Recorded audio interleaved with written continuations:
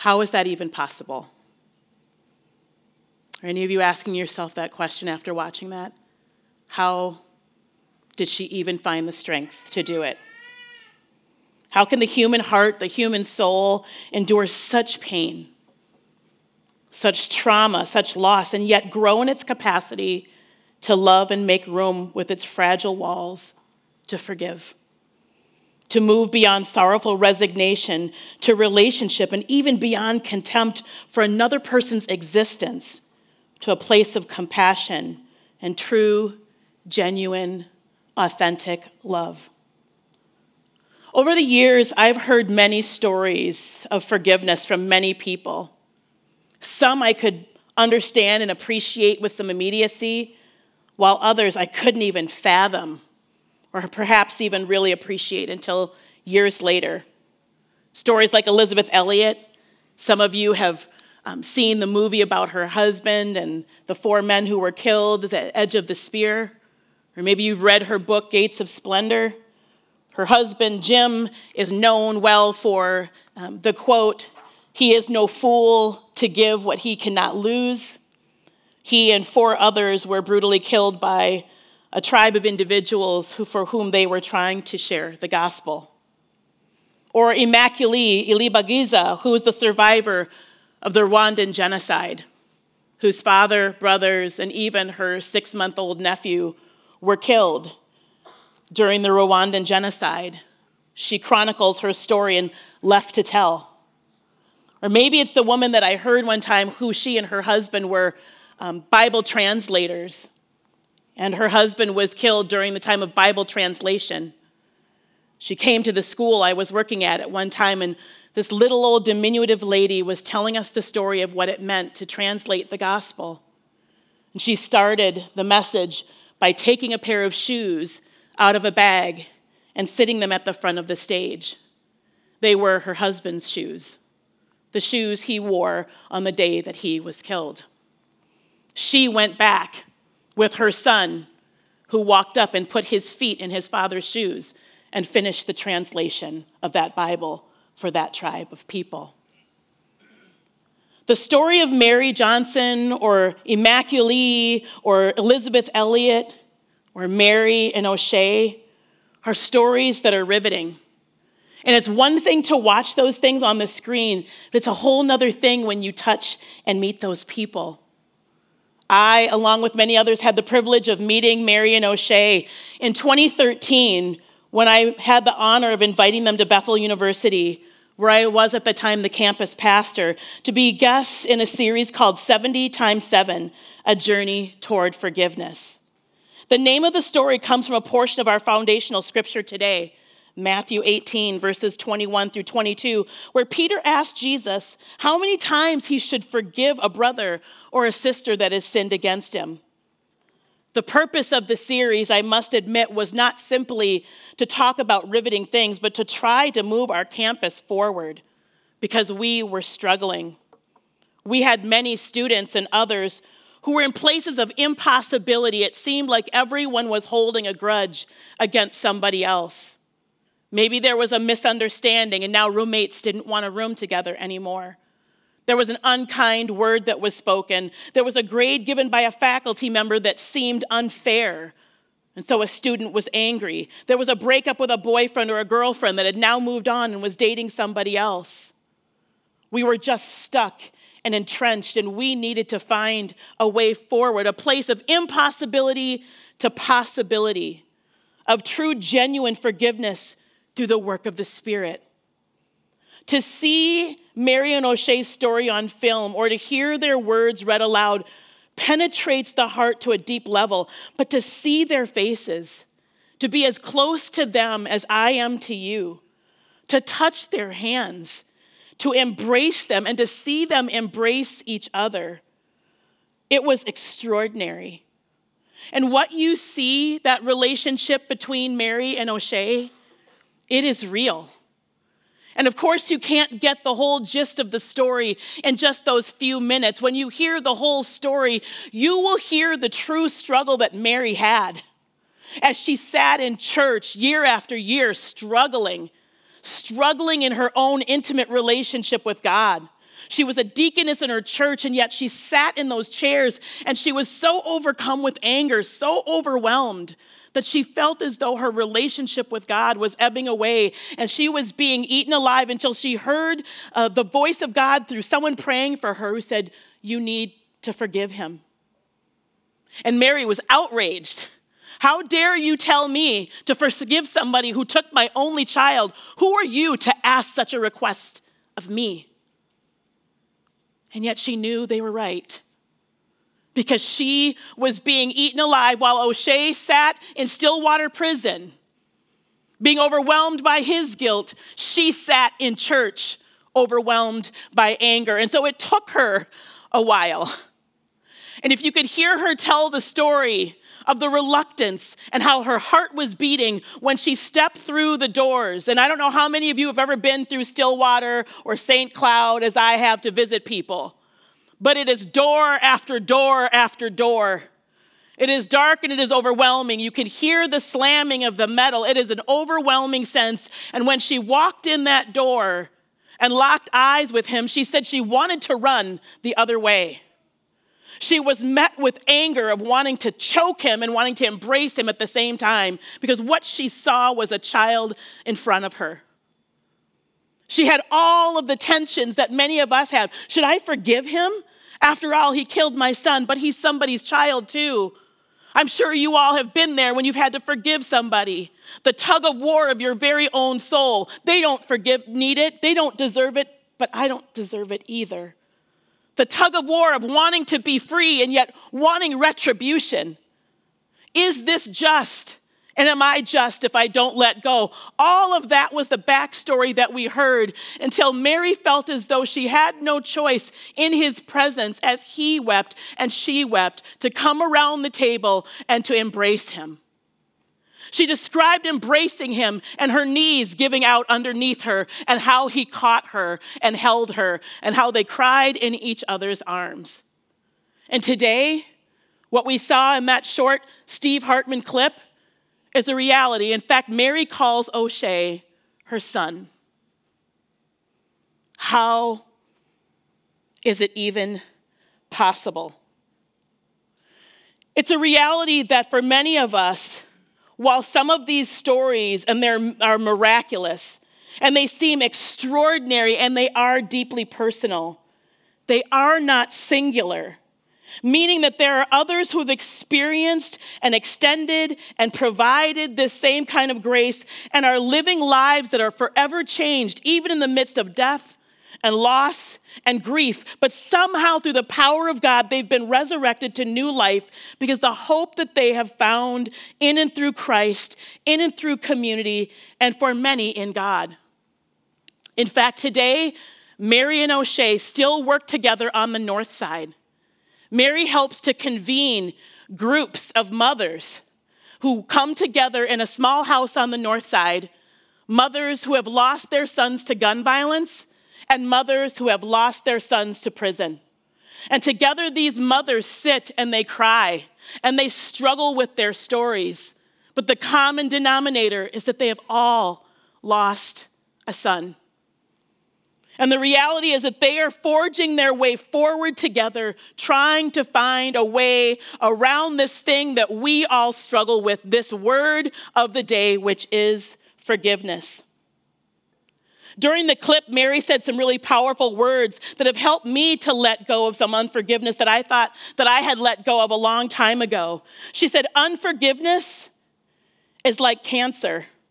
It will eat you from the inside out. It's not about that other person. Me forgiving him does not diminish what he has done. In other words, Mary was saying, in order for me to live, I have to put this in the hands of God. I am dying while he is dying. And if we both die, there's no way forward. Brothers and sisters, some of us have smaller things to forgive than this. Some of us have things to forgive that seem equally as large, but the reality is God is calling us to say, I want you to put some of this weight in my hands, because if any of you have struggled with unforgiveness in your life as I have, you know what it can do to your soul and your spirit. You know what it can do to your relationships, to your parenting, to your ability to think. You know how it can entice addiction, just one more drink to try to drown it out. How many of you know some of this stuff we've got to put in the hands of God because it is just too heavy? Unforgiveness is like a cancer, she said. It doesn't diminish what he's done and what's happened to you in your life or mine. It doesn't diminish what that person has done. And I don't know all of your stories, but I know enough about the human condition to know that there are egregious things that have been done in the name of Christ and out of the name of Christ, things that we hide in our closets because we don't think anyone would actually love us if they knew what had been done to us or what we had done. But the reality is there is freedom, a total kind of freedom that only comes through Jesus Christ. And we have got to open our hands and hearts and let him not only forgive others, but forgive us. So I get it. Pain is relative, and the work that it takes to forgive is massive, and it can feel overwhelming. But here's the challenge. When we've already made up in our minds that we would rather remain in the throes of hate or eye rolling or gossip or slander rather than to do the work to move from anger toward forgiveness, we hold ourselves in bondage and miss the opportunity to heal. Here's what I've learned, if I can be completely honest with you. There is something intoxicating about holding a grudge. We believe somehow it gives us control when really what it does is it holds us hostage. So let's look at the scripture today coming from Matthew 18, 21 through 23, and then just a few at 32 through 35. Now I'm gonna warn you, this is one of those portions of scripture that's a hard pill to swallow, but how many of you know the gospel wasn't given to us with frosting? Jesus' crucifixion wasn't pretty. There's nothing soft about the gospel. And so we have to let the hard word of the gospel sometimes stick in us a little bit. Because it's only when we deal with discomfort that we can actually be transformed and change. So hear this word, Matthew 18, 21 through 23 and 32 through 35. It's on the screen here. It says, then Peter came to Jesus and asked, Lord, how many times shall I forgive my brother or sister who sins against me? Up to 7 times? Jesus answered, I tell you, not 7 times, but 77 times, or 70 times 7. Therefore, the kingdom of heaven is like a king who wanted to settle accounts with his servants. Verse 32, then the master called the servant in. You wicked servant, he said, I canceled all the debts of yours because you begged me to. Shouldn't you have had mercy on your fellow servant just as I had on you? In anger, his master handed him over to the jailers to be tortured until he could pay back all he owed. This is how my heavenly Father will treat each of you unless you forgive your brother and sister from your heart. Anyone ready to go? Here we find the story of Peter talking to Jesus. And he's having this conversation and said, Jesus, how many times should I forgive someone who wrongs me? 70 times 7? Now here is the background of that. Traditions of the rabbis, all who were under the rabbis taught that we should forgive someone 2 or 3 times. So Peter, believing that he was being gracious, poor Peter, right? He's just always doing something extra. Here's Peter, and he's like, he extended that number asking Jesus, should it be 70 times? And Jesus replied, nope, 70 times 7. What? Over and over and over. I should just be ready to forgive someone 490 times or more for a wrong done to me? And Jesus goes on to share the parable comparing the kingdom of God, the kingdom of heaven, to a king who wanted to settle accounts. And he tells the story of a servant who had owed him 10,000 talents, which today would be equal to 200,000 years of labor, or $3 billion. He had not paid anything to that point. And he certainly could not have even begun to pay back what he owed this king. And so he begged for patience and mercy. The king did not put him on a payment plan. Anyone grateful that Jesus didn't put you on a payment plan? Some of us would never be able to pay back Jesus for the blood that he shed, and we never will be. You can't be on a payment plan. There is nothing you can do to pay Jesus back for the sin that is in your life and what he took on the cross for you. And this is the point that Jesus is saying. This man begged for mercy. I can't pay you back. Please, Lord, be merciful to me. And he didn't put him on a payment plan. He canceled his debts. But then what happened?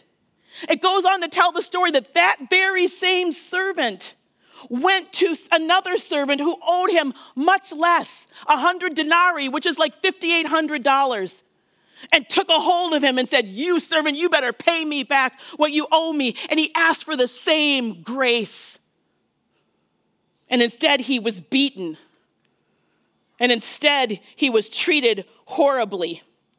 And so as we find, it goes on to tell us that the people were so amazed, knowing what had happened to this man who had been exonerated, that they went back to the king and told him the story. And he had him thrown in prison. And he was then treated harshly until he could actually pay it back. Now, it's a hard pill to swallow. It's a hard scripture to hear. And yet the point is in the scripture alongside others, such as Ephesians 4:32, be kind, forgiving one another. Matthew 11:25, whenever you pray, forgive so that you will be forgiven. Matthew 6:15, if you do not forgive others, God will not forgive you. Colossians 3:13, forgive one another as God has forgiven you. Ecclesiastes 7:20, there is no one who does good and never sins. Psalm 102:12, he removes our sin as far as the east is from the west. Forgiveness is not something that is little in the gospel. It is up front and in our faces, not simply because of what Jesus did for us, but because we cannot be the hands and feet of Jesus in a world if we are locked in a cell of unforgiveness of others and even of ourselves. As a member of the board of Minnesota Adult and Teen Challenge, and many of you have been on this stage or heard them sing from this stage, can you imagine the weight? Maybe some of you know it, of what it is to forgive yourself. I remember a young woman one time standing in front of us before a board meeting, and she talked about losing her 3 children. She talked about being a functional addict. And she said, I love my children, but I loved methamphetamines more. What a riveting thing when we as Christians can't even say that we bounced a check or don't have enough money or we got angry when someone cut us off in traffic. And here we had this woman saying, yep, me. I was an addict. Yep, me. I gave up my children. I lost my children. But because she learned the grace and mercy of God, she could forgive herself and the situations that led her to addiction so that she could actually forgive the missteps that she had about her own children so that she didn't have to go back into the cycles of addiction. Any of us who know anything about addiction know that we don't just use to be using. Oftentimes people use to cover up pain and trauma and hurt. And it takes work. Not just there, but how many of you know for us to forgive, it takes work? I'm asking you to do the work. I'm going to be bold enough to stand in front of you and ask you to do the work. Do the work to forgive yourself. And to know that the blood of Jesus is enough, that you don't need to keep beating yourself, keep telling yourself that you're not enough or that mistake will haunt you forever. That may be Satan's plan, but when Jesus hung on that cross of Calvary, it was to liberate you, not to go back to sin, but to go tell somebody else he lives and he saves and he delivers and he sets free, and with tears in your eyes to realize the wealth of what you have been given. And then out of the richness of that forgiveness, even when it is hard, do the work. Now for the work, some of it, it's going to be therapy. And it's going to be therapy for a long time. Amen. Jesus in therapy. Hallelujah. Somebody say, I got Jesus and I got therapy. Go get it. It's going to be Jesus and a conversation that you don't want to have, like I had to have with my brother. But I recognize that I can't ask God to bless me and be caged by rage and unforgiveness. I needed to be set free. Mark Twain has this beautiful quote that I love that says, forgiveness is the fragrance the violet sheds on the heel that has crushed it. Forgiveness is the fragrance that the violet, this beautiful flower, sheds on the heel that has crushed it. That means that even when we are crushed, there is something fragrant and something beautiful that can still come out of this brokenness. Forgiveness is a balm. It's a perfume. It's a sweet fragrance. It doesn't seem like it should be, and yet it is. Perhaps you're like me thinking, that's great. Hallelujah. Good for you. But I still could not do it. There's just no way. In the natural realm, you're 100% right. You can't. You can't do it by yourself in the natural realm. We couldn't save ourselves from the penalty of death. We needed a way of escape. That's what came through a spotless lamb, a perfect sacrifice. It came through Jesus. Isaiah 53 tells us this, 4-12. Surely he took our pain and bore our suffering, yet we considered him punished by God, stricken by him and afflicted. But he was pierced for our transgressions. He was crushed for our iniquities. The punishment that brought us peace was upon him, and by his wounds, we've been healed. We all, like sheep, have gone astray, each one of us to our own way. And the Lord has laid on him the iniquity of us all. He was oppressed and afflicted, yet he did not open his mouth. He was led like a lamb to the slaughter, and a sheep before his shearers is silent. So he did not open his mouth. By oppression and now judgment, he was taken away. Yet who of his generation even protested? For he was cut off from the land of the living. For the transgression of my people he was punished. He has assigned a grave with the wicked and with the rich in his death, though he had done no violence, nor was there any deceit in his mouth. Yet it was the Lord's will to crush him and to cause him to suffer. And through the Lord makes his life an offering for sin. He will see his offspring and prolong his days, and the will of the Lord will prosper in his hand. And after he has suffered, he will see the light of life and be satisfied. By his knowledge, my righteous servant will justify many. That's you and me. And he will be the bearer of their iniquities. Therefore, I will give him a portion among the great, and he will divide the spoils with the strong, because he poured out his life unto death. And he was numbered with the transgressors, for he bore the sins of many and made intercession for the transgressors. Don't just read that at Easter. Read it every day. That is our gift. That is our blessing. We were transgressors, have been released. The bail was set, an opportunity forever to be separated from him, but the debt has been paid in full.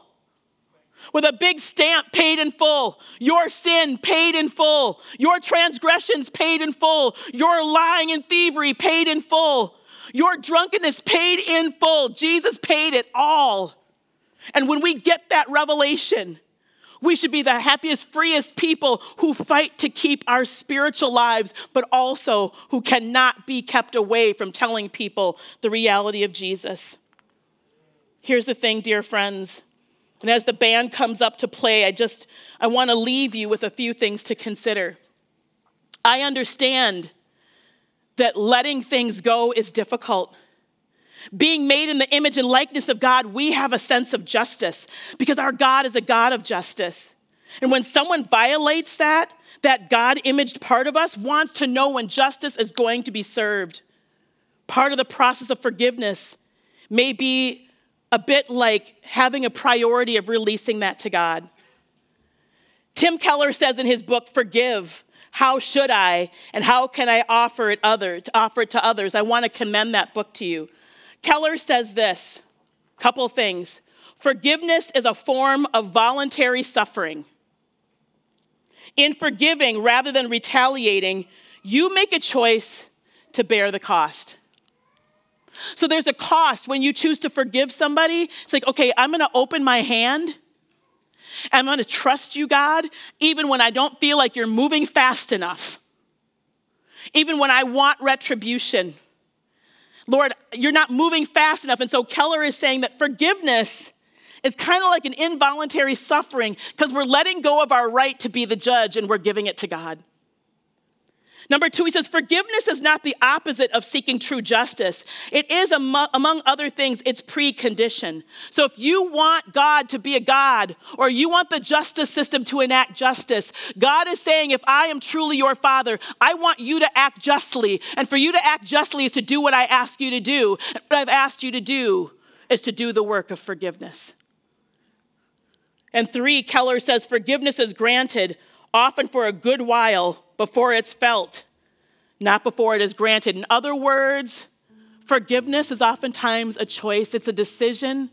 It doesn't mean that the pain goes away. It doesn't mean that we forget what's happened, but it means, Lord, I need to find a way forward that unlocks the keys of this cage that I am in. And I need you, Lord God, to help me. We know that until Jesus returns, we will continue to see and experience things that our minds can hardly comprehend and we don't feel like our hearts can take.